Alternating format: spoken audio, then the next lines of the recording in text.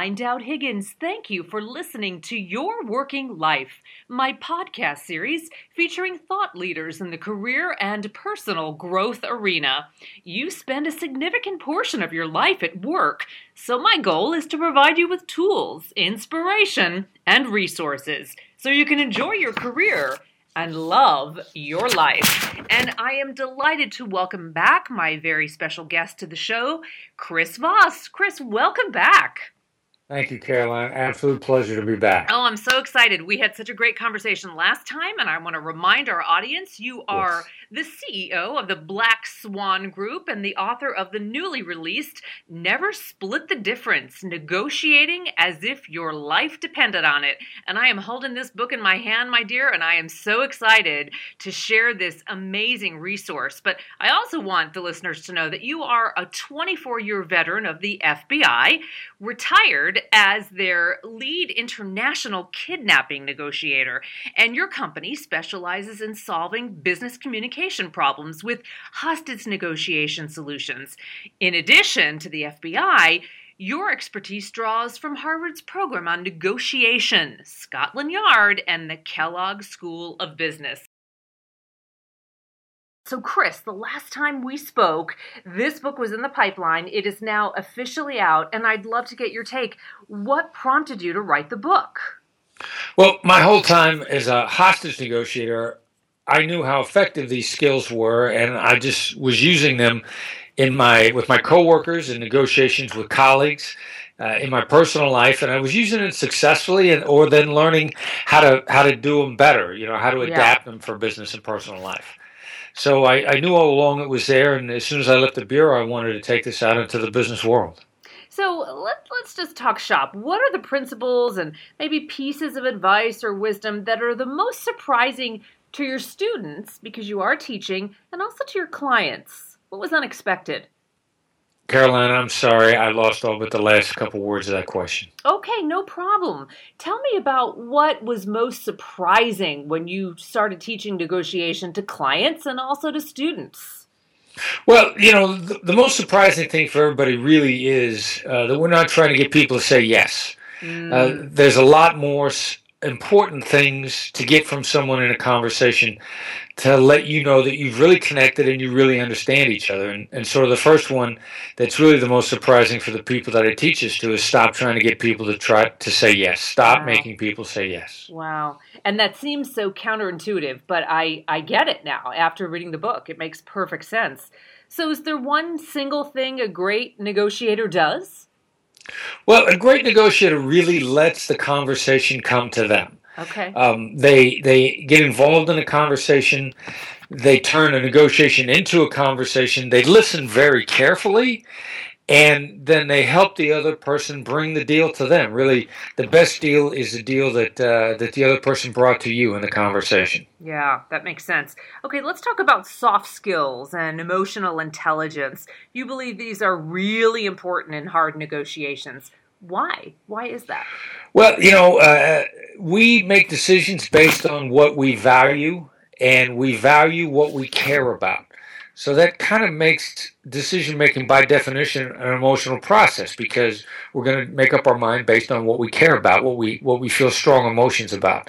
So as soon as you factor that into the equation, and instead of trying to eliminate it, if you recognize it and take advantage of it, then it completely changes the game and you get great deals.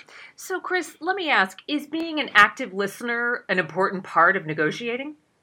Well, yeah, active listening is kind of an overused phrase. Okay. And I would say that the phrase that we're using in the book, it's really tactical listening. Or even tactical empathy. Because I teach people what to look for in advance, what sorts of things are pitfalls and negative emotions that you want to diminish, the positive emotions you want to. Then it changes it into, a very tactical approach. So are there body language signs as well? And I get it. You don't always have the luxury of being able to see someone in a negotiation. Well, body language, tone of voice are very much intertwined. The interesting thing is, in reading someone's body language, you can't really flip a switch in their brain and make a change about how they feel something just based on your body language. Interestingly enough, if you know what you're doing with your voice, we all have something called mirror neurons, and you can actually reach into somebody's brain and flip a switch. And interestingly enough, what you want to do is you want to put them in a positive frame of mind for two reasons. Number one, everybody's brain works about 31% more effectively in a. So what you do when you put your counterpart into a positive frame of mind, not only do they like you for it, but if they like you, they're more likely to work harder and think of better ways for you two to make a great deal. Wow. So, Chris, what was the time or the moment when you realized that there were really parallels in your hostage negotiation experience in the business world? Well, yeah, that's a great question. It really happened when I went through Harvard Law School's negotiation course, because I was still on duty as an FBI agent. I'm the only FBI hostage negotiator to ever go through that course, and I went through as a student, and I later taught there. But when I went through as a student, I went up there and I took my kidnap bargaining skills and my hostage negotiation empathy skills, and I figured that somehow there was some kind of a difference. And it just wasn't the same, but I applied everything that I did, and I really kind of skinned the Harvard Law School students in the deals. I was really kind of getting the upper hand almost every time. And I can remember it wasn't until the entire end of the training that I asked a question in one of the outbriefs, and it occurred to me that we were doing exactly the same things. It's just that my stakes were different, but all my strategies were still the same. And that was really kind of when I had the epiphany that this approach was perfect for the business world. Oh, that's great. So let's dive in. Tell me a few of the top strategies in negotiating that you illustrate so beautifully in the book. Well, the first one is stop trying to corner people by getting them to say yes. There's three kinds of yeses. There's commitment, there's confirmation, and there's counterfeit. And people are so used to being cornered by yes that they get very good at giving the counterfeit yeses. So once you sort of eliminate the idea of trying to get somebody to say yes entirely, that actually makes people much more at ease and far less defensive and more willing to work with you. Then, that begs the question, what do you want somebody to say instead of yes to let you know they're on the right track? What's the next best thing? And so, well, actually, the best answer you can get anybody to say to you is, that's right. Okay. And we make a real clear distinction between that's right and you're right, because actually if somebody says you're right to you, you're in a lot of trouble. You're right is what we tend to say to people when we want them to shut up and leave us alone. Yeah, but that right is an affirmation, a validation without being condescending. Exactly. That's exactly it. That's right. Wow. So any other strategies besides not getting them to say yes and going to that's right? Well, the other thing that we do that's kind of fun that nobody else is talking about is actually intentionally getting people to say no. Okay. And building an agreement out of the other person saying no. And in many cases, it's sort of like sculpting an agreement. And a sculptor builds a beautiful statue by getting rid of what doesn't work. And so you can take the same idea with no and start getting rid of what's not going to work in the agreement, and suddenly you're left with a great agreement. And the other nice thing about saying no is people don't feel cornered when they say no. They actually feel sort of protected and liberated. I mean, anybody can apply the time when if your teenager comes up to you with was 17, before he even finished a sentence and asked what he wanted to ask, the word no would be coming out of my mouth. I didn't even have to hear what he wanted. I'm already saying no. But I also found that as soon as I did that, the moment that I said no, having sort of stopped whatever problem there might be and protected myself, I would suddenly be open to hear what he actually wanted. Right. And I'd say, all right, so now tell me again what you're after. And I'd be more interested in hearing him out. So we just take that same dynamic and put it in business. Wow. So I would be remiss if I didn't ask, what is a black swan? A black swan is something that was seemingly innocuous that ended up making all the difference in the world. It's the impact of the highly improbable. Okay. And it was a great book from back in 2007 that really outlined this idea And that book was based on the concept of the first time anyone ever saw a black swan was in Australia, I think in the 1600s. Wow. Because everybody, nobody had ever seen a black swan before. So it's the idea, the little tiny little things in a communication, the little things in negotiation that you can do make a huge difference. So those little subtleties. So I know that you've detailed some of them in the book. Would you give us a hint about one or two to whet the appetite of the reader? Well, a big one is that I found out in kidnapping that things didn't turn out that well, that the deal killers are as important in a negotiation process as the decision makers or the deal makers are. And every negotiation, there are deal killers on the other side. They're actually staying out of it, either accidentally or on purpose, but are going to destroy your deal if they get the chance. We had another colleague that was doing training online was telling us that they dealt with one of the major corporate carriers for telecommunications. A carrier such as Verizon or such as AT&T or T-Mobile. It was one of those. I won't say which one, but they said their feedback was that the vast majority of their deals that don't go through are not because they didn't get in company. Those deals were killed internally by people who are actually annoyed that they weren't consulted when the deal was made. And so actually, everybody wants to focus in business negotiation on who are the decision makers. Who's the decision maker? Get past the blocker. Find the decision makers. Well, actually, who you really need to find out about are who the deal killers are. And you need to get them involved early on so they don't kill your deal. So you've really got to earn their trust and get them on your side as an ally before you get to the decision makers.